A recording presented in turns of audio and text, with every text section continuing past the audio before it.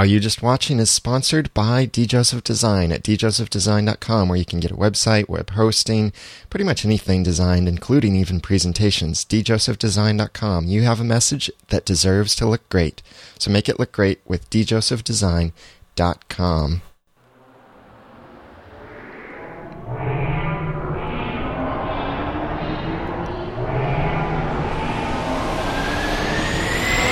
Are you just watching?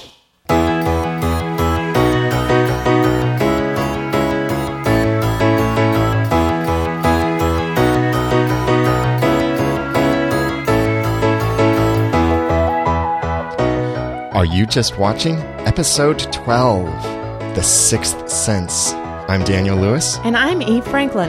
Welcome to the one and only podcast that shares critical thinking for the entertained Christian. It's great to be back in the studio again, isn't it? Yes, it feels like it's been forever. Yeah, it kind of has been forever. But it was interesting that when we recorded this, we're recording this episode now, when we watched The Sixth Sense was the same night that I was planning to record my, at the time, monologue, but then Chris came on later and became a co-host, but I was recording my monologue for Dollhouse, and I realized there's an interesting similarity, and that is the actress Olivia Williams, who plays Anna in this movie. Oh, really? Malcolm's wife, is also the top dog at the Dollhouse. Okay. Yeah, it's like, oh, kind of weird. That same thing. And the movie we did an initial reactions on before this was also a Bruce Willis movie. Yeah. We're following a weird pattern here. Yes, we are. It's like predestined or something. But there's this movie from the incredibly good storytelling mind of M. Night Shyamalan. It's about dead people. So if you don't like talking about dead people, you might want to stop now. It's the movie The Sixth Sense.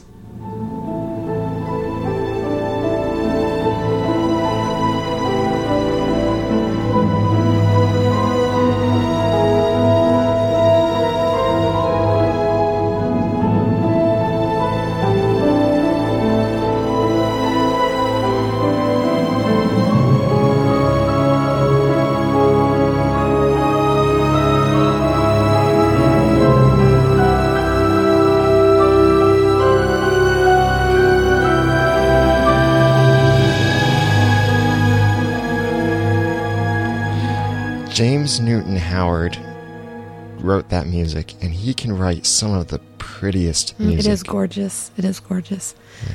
Even though the movie is freaky.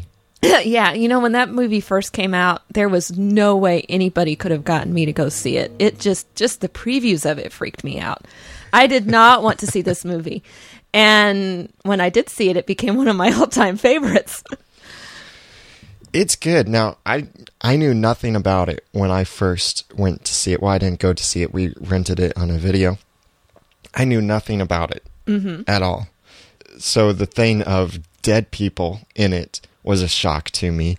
And, okay, I assume everyone who's listening to this has watched it already. Well, if we not, would hope so. Yeah, I'm about to spoil it. If not, the thing about Malcolm being dead was totally a shocker to me. Well, it was a shock to me the first time I saw it. I mean, the preview, I think, if I remember right, the preview for the movie was just that scene that's near the end of the movie that shows the boy telling his mom that he sees dead people.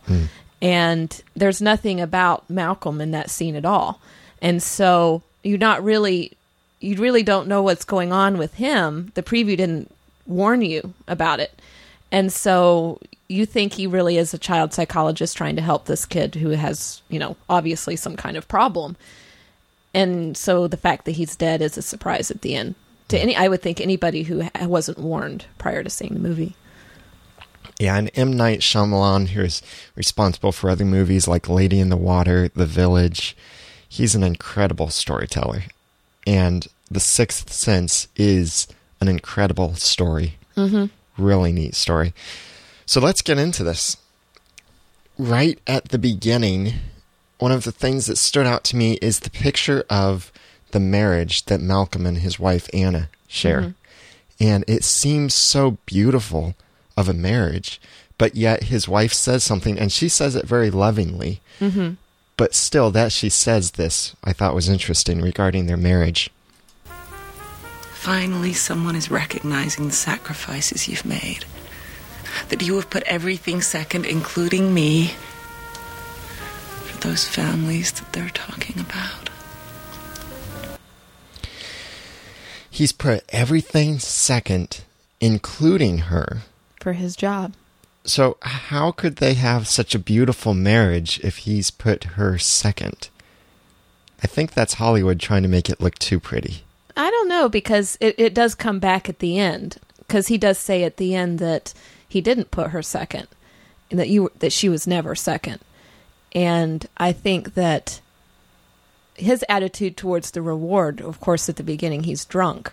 But you get the feeling that he's not really all that impressed. I mean, he says something to this order. We should hang it in the bathroom. After she so seriously reads it.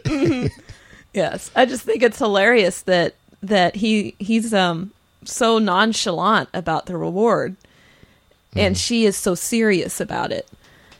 I think to me that tells you that perhaps her perspective is different from his perspective. Mm-hmm.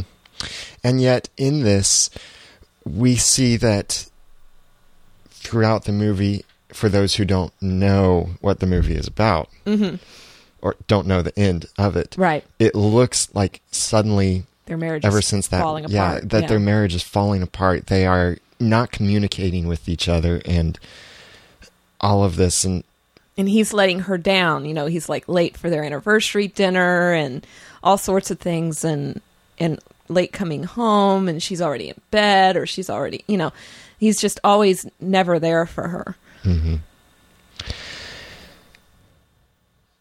And it's sad to see it fall apart, and I put air quotes around that, fall apart so quickly like that they go from being so incredibly in love and so committed to each other that the next fall, as it says, that they're completely separated. Essentially, they're emotionally separated, they're physically separated, even though they still live in the same house. You think? Yeah, you think. That's the thing, is we get the impression throughout the movie that they have this rough marriage now. And then, of course, later we discover that he's not actually there. And one of the things that I thought of related to husbands and wives in Scripture is Ephesians 5:25-27. Husbands, love your wives, just as Christ also loved the church and gave himself up for her, so that he might sanctify her, having cleansed her by the washing of the water with the word, that he might present to himself the church in all her glory, having no spot or wrinkle or any such thing, but that she would be holy and blameless.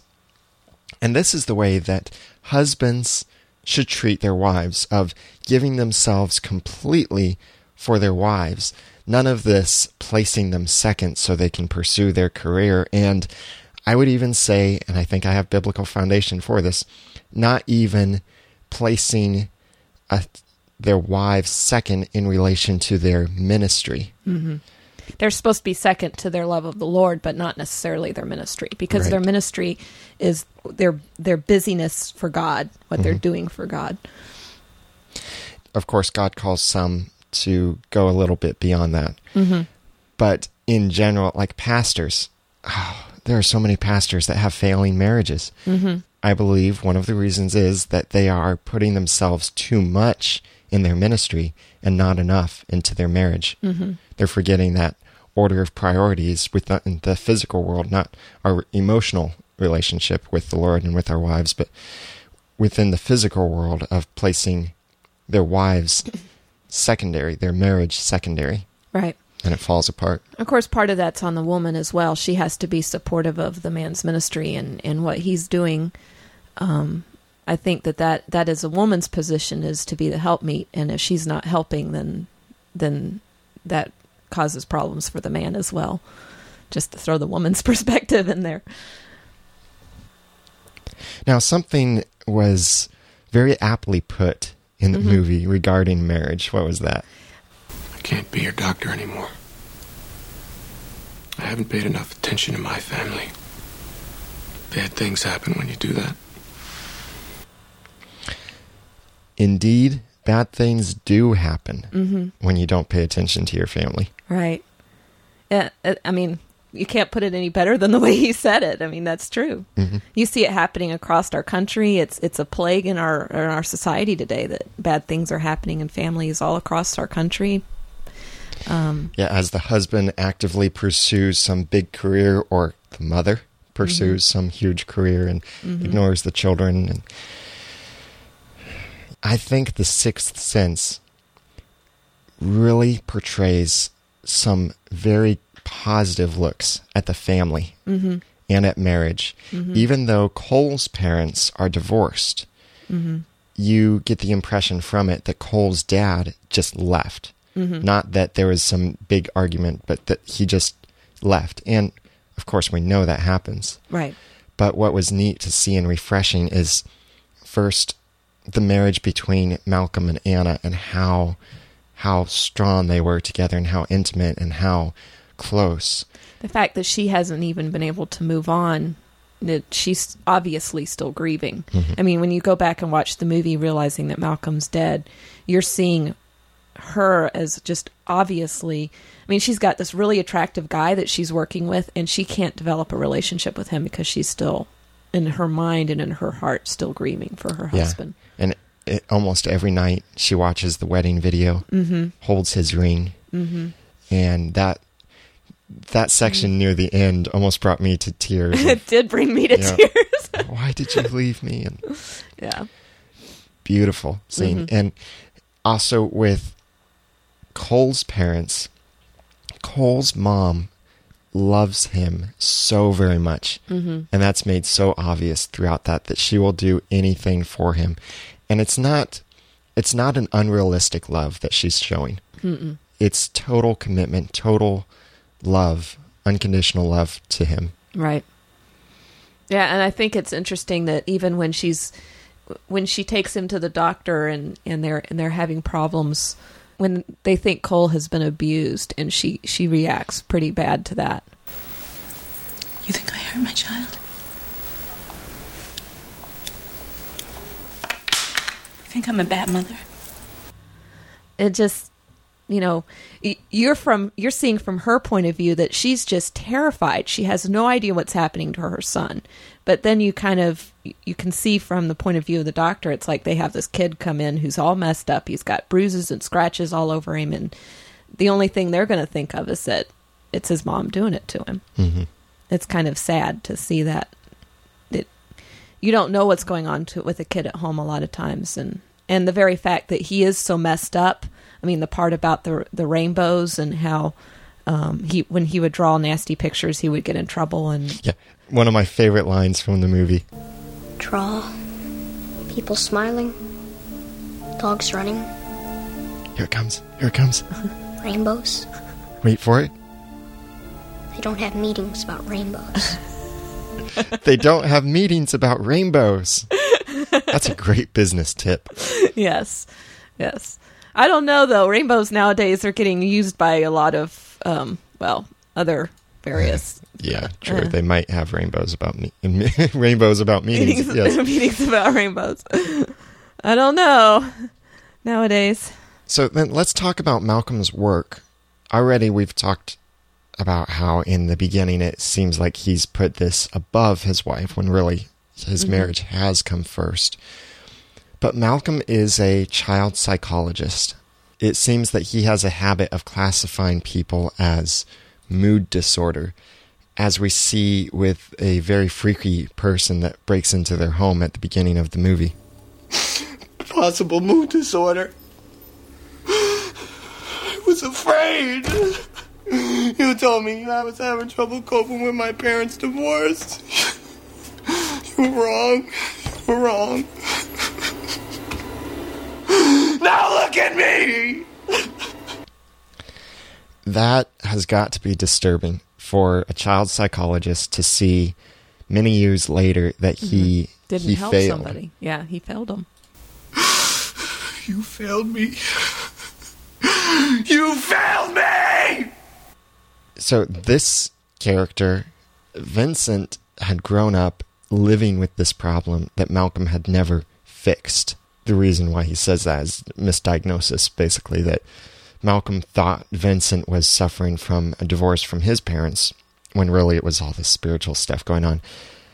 But this is one spot where it comes back to the divorce thing, is that a divorce between parents can really mess up a child. Mm-hmm. It can. Mood disorder. It seems like he likes using that, because later on we see that he writes that about Cole, possible mood disorder, diagnosing the same thing, essentially. But he is very dedicated to his work, and that's why he receives the reward. And Proverbs 22:29 encourages such behavior. It says, "Do you see a man skilled in his work? He will stand before kings. He will not stand before obscure men."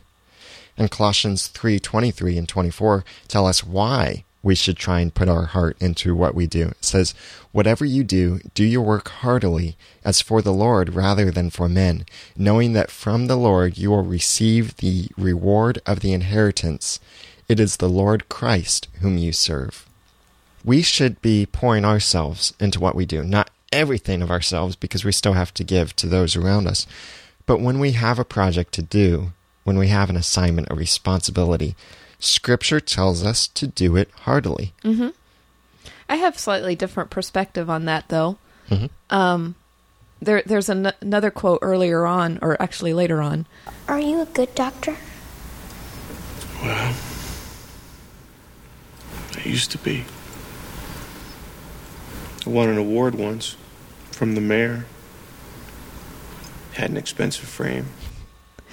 It just kind of reminded me when he's talking about the fact that he won a reward, that we're reminded to not do things for rewards, that's not the purpose of doing it. In Matthew, the Sermon on the Mount in Matthew 6, over and over again, Jesus says, surely they have their reward, because they're seeking to be praised from men for the things that they do, for the way they do good deeds, or the way they pray, or the way they fast.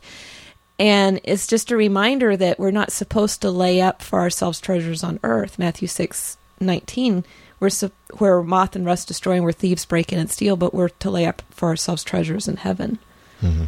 And I think that's kind of the slight difference here, is that, yes, we're supposed to do things with the right reasons, and we're supposed to put our hearts into what we do, and we're supposed to have joy in our working, but at the same time we shouldn't be doing it for reward here on earth, because I think that's kind of the point of Malcolm's character, is he won this great reward, but the true reward he lost was the fact that he had a patient that he had failed, and that's what had tied his spirit to earth and left him not aware even that he was dead or unable to move on, was because he had not completed the true mission. He had gotten the reward on earth, but it wasn't the true reward that he needed. Mm-hmm. And in relation to his work with children, Scripture says some very direct stuff about working with children, ministering to children. And it says this in similar things in Matthew, Mark, and Luke. Matthew 18:6, Mark 9:42, and Luke 17:2. I'll read from Matthew 18:6. "But whoever causes one of these little ones who believe in me to stumble, it would be better for him to have a heavy millstone hung around his neck and to be drowned in the depth of the sea." Scripture's pretty direct on, and the other verses say the similar thing, that we should not, we have to be very careful not to misguide or to cause a child to stumble in their faith. That's a constant burden on me, because I'm in children's ministry with my church. I help out in the kids' worship and in the Sunday schools, and that's something I have to often think about, is how can I minister to these children in a way that I do not turn them off to church, to the gospel, to worship, or any of that? How can I discipline them without turning them off to church and faith? How can I cause them to not stumble? I think it can actually be applied to people who are young in their faith, regardless of their age as well. Mm-hmm. Because we have young believers who, they just found God, and it's so easy for them to be pulled this way and that way by every little thing, that every wind of doctrine, as it's put.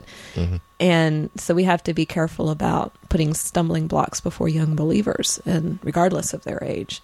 And 1 Corinthians, I think it's 8, talks about that of being deferential to the younger believer, that we not create a stumbling block for them, that we yield our own rights, what we may be comfortable with and have freedom Our with. freedom in Christ, Yeah, that we not offend the weaker brother. Mm-hmm.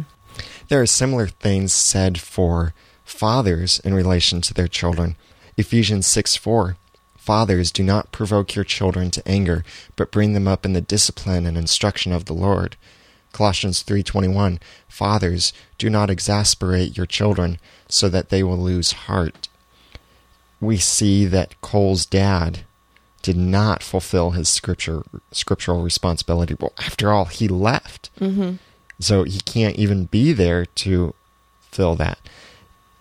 And he didn't leave things for Cole. He didn't say goodbye. His absence is like this big sore in Cole's life. I mean, there's that scene where the doctor, or Malcolm, sees the watch. What's obviously a man's watch on Cole's wrist. He says, your father gave that to you. And he's like, no. He's like, I found it in a drawer. He left it. He left it. But yet we see the contrast of that is Cole's mom. Like we mentioned earlier, her unconditional love for him. Mm-hmm. And yet we also see that Cole's mom had some struggles with her parents growing up. And maybe that's why she is so committed to Cole, is because she wants to make sure Cole knows that she loves him, that she's proud of him. At the end of the movie, in a very emotional scene between Cole and his mother, Cole is revealing his secret to his mom. Mm-hmm. He says that he sees his grandmother, or Cole's mom's mom, and says some very touching things that he heard from his grandmother. She said you came to the place where they buried her. Asked her a question. She said the answer is every day. What did you ask?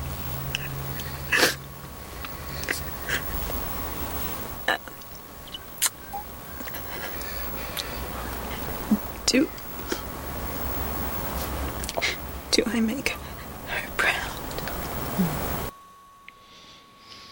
Very touching. Mm-hmm. We see, I think, Cole's mom driven by that, that she wants Cole to know how proud she is of her, even though he's struggling so much, that she is still very proud and loves him. Yeah, he's like, do you think I'm a freak, Mom? And she's like, look at this face. I could never think you were a freak. I think that the whole thing is, he even said earlier on that I don't tell her things. Why not? Because she doesn't look at me like everybody else, and I don't want her to. I don't want her to know. Know what? That I'm a freak. So then when he actually does tell her, she basically says, I love you unconditionally, that no matter what, I'm not going to think you're a freak or anything like that. And I think that's very interesting that they do tie that in, that, she isn't going to look at him that way, even if she knows. Yeah, very, very beautiful picture. Do you want a tissue? Cole himself, and this is starting to get into more of the meat of the conversation. He's a child that, well, as he says in that great parody line that everyone likes to make fun of,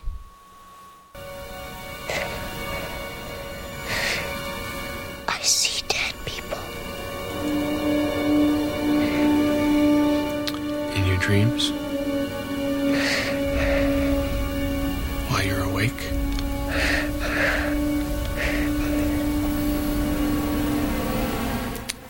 Dead people like in graves and coffins?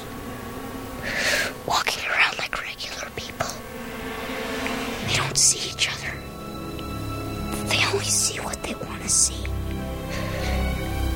They don't know they're dead. How often do you see them? All the time.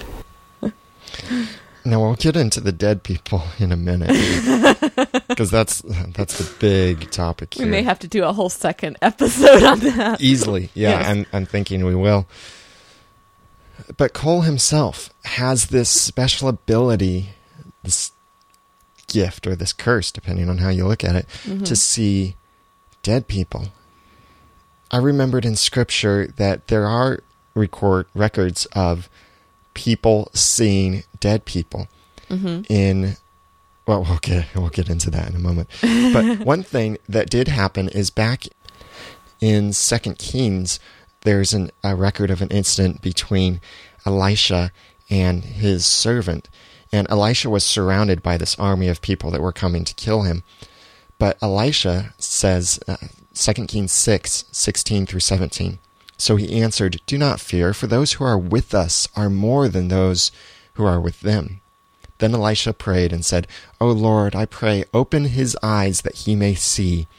And the Lord opened the servant's eyes, and he saw, and behold, the mountain was full of horses and chariots of fire all around Elisha."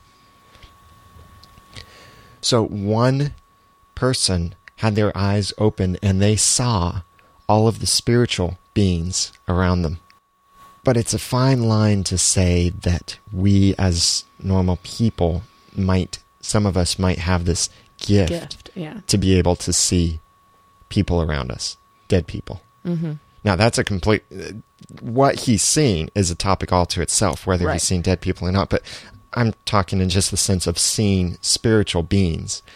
It's recorded that Elisha's servant did after God opened his eyes, but he didn't see dead people. He saw The spiritual realm. angels, Right. yeah, guarding Elisha. You have to wonder, it's like Elisha knew they were there. Do you think he already saw them? Probably. Either that or he simply knew. Right. Because, I mean, you were saying that the Lord opened the eyes of the servant, but it makes you also wonder is how sensitive are those who are doing the will of God to the spiritual realm? Because they are already in tune with the Lord's will, and they can maybe not see it, but definitely be aware of it on some level. Right. That it is a gift that comes with, I guess, being close to the Lord. And yet on the opposite side of it, back in Numbers 22:31, the prophet Balaam, prophet for hire, more like prophet for profit. I wonder if profitforprofit.com is taken. That would have been Balaam's website. But Balaam is on his way to do something for one of the kings in regards to Israel, either bless them or curse them. And along the way, his donkey is doing this mean stuff to him and running him into the wall. And Numbers 22:31 says, "Then the Lord opened the eyes of Balaam, and he saw the angel of the Lord standing in the way with his drawn sword in his hand, and he bowed all the way to the ground." So another incident of someone having their eyes opened and seeing suddenly a spiritual world of spiritual beings around them. I have another incident in the Bible, and I suspect this one would probably work better with a longer discussion of whether we could see dead people or not. But in 1 Samuel 28, there's an instance where Saul is wanting to inquire of Samuel, who has already perished, and he goes to a woman who is a medium. He says, "Whom shall I bring up for you?" said the woman. This is verse 11. It says, and he said, "Bring up Samuel for me." When the woman saw Samuel, she cried out with a loud voice, and the woman spoke to Saul, saying, "Why have you deceived me, for you are Saul?" And the king said to her, "Do not be afraid. What do you see?" And the woman said to Saul, "I see a spirit ascending out of the earth." So he said to her, "What is his form?" And she said, "An old man is coming up, and he is covered with a mantle." And Saul perceived that it was Samuel, and he stooped with his face to the ground and bowed down. So there are definitely instances in the Bible where people who are not of the Lord do bring up spirits and commune with the dead. And in this instance, I don't think Samuel was too happy about it either. Of course, we do know in Leviticus Leviticus 19:31, it says, "Give no regard to mediums and familiar spirits. Do not seek after them or be defiled, for I am the Lord your God." So we know that what was going on there was against the law of God. Bringing this back to Cole and his apparent just born gift of this, we even see that in these pictures, that as his mom is cleaning, she just looks at the pictures and notices this little twinkle floating next to him in all of these different pictures of him. And at first I thought, why didn't she notice that before? Yeah, it's like something that shows up in all of the pictures. So this is a gift he was born with, and not that he acquired through some weird spiritual means or anything, but that he has had this ever since he was a baby. We see the pictures of this little twinkle next to him, probably the dead person, and that's how dead people apparently look on camera. Is that they twinkle. You know who else can see dead people? Who? Dogs. Ah, yeah, that's right. The dog comes running out of his room and scared in fear and hides in the closet. Yeah. So dogs can see spiritual beings. Dogs see dead people. Wow. After all, if all dogs are going to heaven, then who else are they going to see dead things of? I see dead dogs. That's my dog voice. Okay. Yeah, wasn't too good. In a play that Cole is a part of later on, it's the Sorcerer's Apprentice, right? No, Sword in the Stone. Sword in the Stone. Yeah, I was getting Disney movies mixed up. Sword in the Stone. And there's that line from Sword in the Stone, and Cole plays the character who pulls the stone out, and the line is only... Pulls the sword out. Yeah. I'm a little dyslexic at times with my words, but not when I read, which is weird. It says, only he that is of a pure heart can remove the sword. And guess who's the one that removes the sword? Cole. He got that role in the play. Yeah. And it implies that Cole has this gift to see dead people because Cole has a pure heart. Scripture has some things to say about a pure heart, though. Psalm 24, 3-5. Who may ascend into the hill of the Lord, and who may stand in his holy place? He who has clean hands and a pure heart, who has not lifted up his soul to falsehood, and has not sworn deceitfully. He shall receive a blessing from the Lord, and righteousness from the God of his salvation. But to get a pure heart is only an act of the Spirit. And I like the way that Psalm 73:13 puts it. Surely in vain I have kept my heart pure and washed my hands in innocence. And we can't keep our own heart pure. We can keep other aspects of us pure. Well, let me take that back. In the sense of what we allow in through our eyes, through our ears, we can try to keep ourselves pure. But the initial purification is only from the blood of Christ to wash away our sins, wash our hearts clean. And Matthew 5:8 says, blessed are the pure in heart, for they shall see, not dead people, they shall see God. Not in bodily form, but see God in his works, in the people around us, in loving others around us. That's how we see God. One other little tidbit before we have to break and then split this into a two-part is the interesting position of the church in this. Now, the church provided no help to Cole. It was always empty when he was there. Yeah. Just a few people. It's a Catholic church that we see. But no one in the church is helping him, talking to him. And when Cole is talking to Malcolm, he even says that it was other doctors and psychologists and such that had tried to help him before but couldn't. He never mentions anything about pastors or preachers or help from the church. And that's kind of sad that the church was outside of this. I think that the movie really presents religion as being very bankrupt anyway, because you see the scene with his mother. God, I am so tired, Cole. I'm tired in my body. I'm tired in my mind. I'm tired in my heart. I need some help. You know, I don't know if you noticed, but our little family isn't doing so good. I mean, I've been praying, but I must not be praying right. Looks like we're just going to have to answer each other's prayers. That whole section really struck me, that she says, I've been praying. I'm not getting any answers to my prayers. You know, where's the help supposed to come from? When I was thinking about that, I stumbled upon this verse, Matthew 21 through 23. It says, So Jesus answered and said to them, Assuredly I say to you, if you have faith and do not doubt, you will not only do what was done to the fig tree, but also if you say to this mountain, Be removed and be cast in the sea, it will be done. And whatever things you ask in prayer, believing, you will receive. Now, the audience for that, though, wasn't Cole's mom. No. It was outside of Christ. Right. It has to be done with belief, as believing in God and praying for the right things, for the right reasons, to the right person. Mm-hmm. And I think that that's one of the things this movie lacks. I mean, it's dealing with the spiritual realm so heavily, and we're going to discuss that probably in our next episode.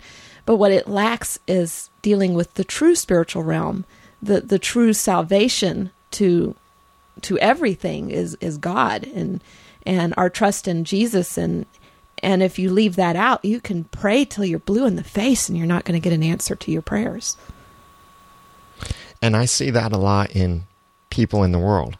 Mm-hmm. They'll just say, I've been praying that God would help me with my marriage, but yet that's almost an excuse. Mm-hmm.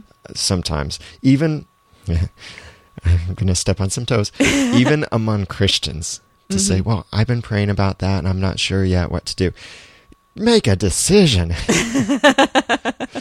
think sometimes we use prayer as a crutch, or as a way to postpone things, instead of actual communication and fellowship with God. Mm-hmm. Looking for the answer. Yes. Right.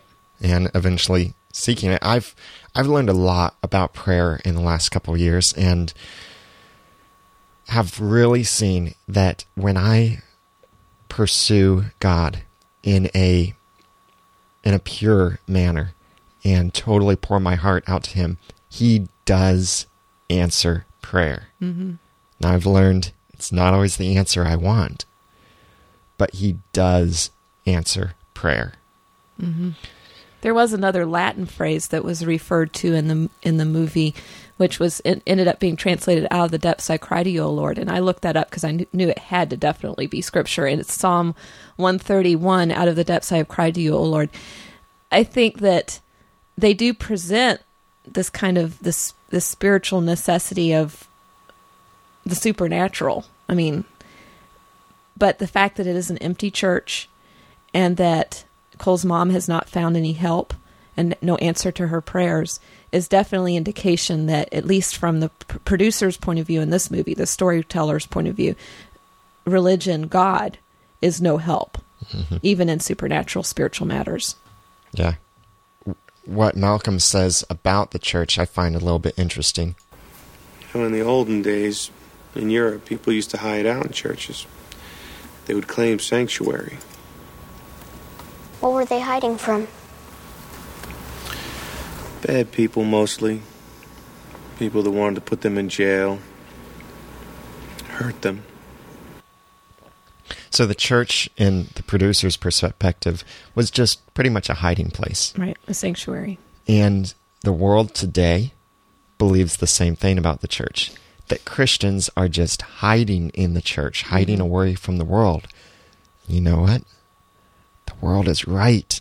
Mm-hmm. In that so many Christians don't know how to deal with the world, don't know how to give answers for their faith, or give that apologia, the defense, reasonable defense of their faith, that they end up just hiding in their church, and they hide their faith in their church, and they keep their faith there and don't take it with them for the rest of the week. Mm-hmm.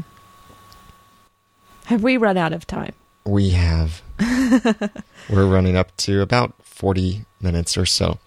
So we will have to split this into a two-part. You were right. You prophesied well. So many times when we do these episodes, I think we don't have enough to talk about. It's only going to be a one-parter. We actually sit down and start recording. It's a two-parter. Always. Yeah, Dollhouse ended up being that way, as 2 parts. About a TV show. Yeah, which is still going, so we'll probably come back to that. We might have parts 3 and 4 and 5 and 6 and however long. We have discussed some of the surface level items. We're saving the big, deep, juicy discussion for the next episode, which will be part 2.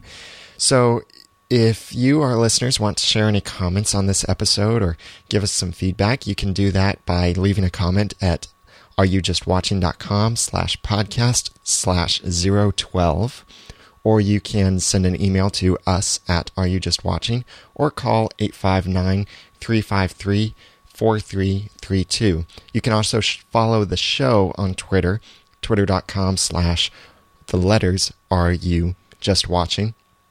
And on Twitter, I'm twitter.com/theramennoodle. And I'm Eve Franklin. On Twitter. On Twitter, yeah. Yeah. We know you're Eve Franklin, but that's who you are on Twitter, too. Yes. Yeah, I didn't want to get Daniel Lewis on Twitter. I just wanted the Ramen Noodle.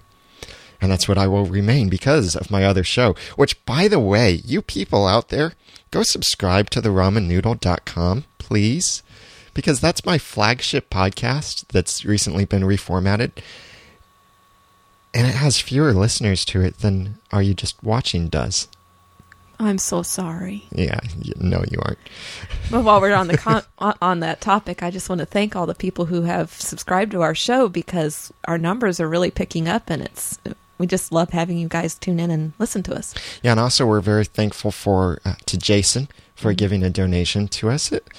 We appreciate that very much. And if you'd like to support the show as well, you can do that by going to areyoujustwatching.com, and on the right side there's the little button near the bottom where you can send a donation, and any little bit helps. Don't feel like you have to, but if you really value this conversation and you want us to be able to expand a little bit more, then any amount always helps.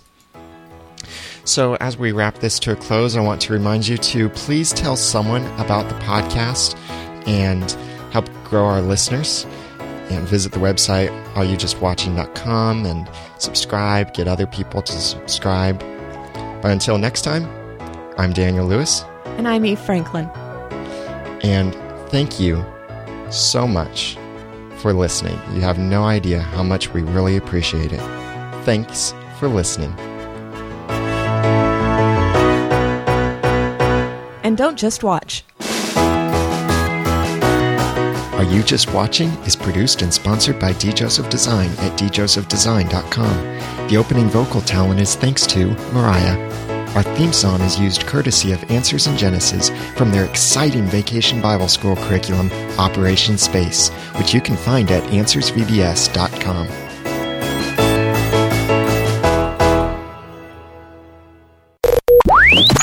Find more great clean podcasts like this one at cleancasts.com.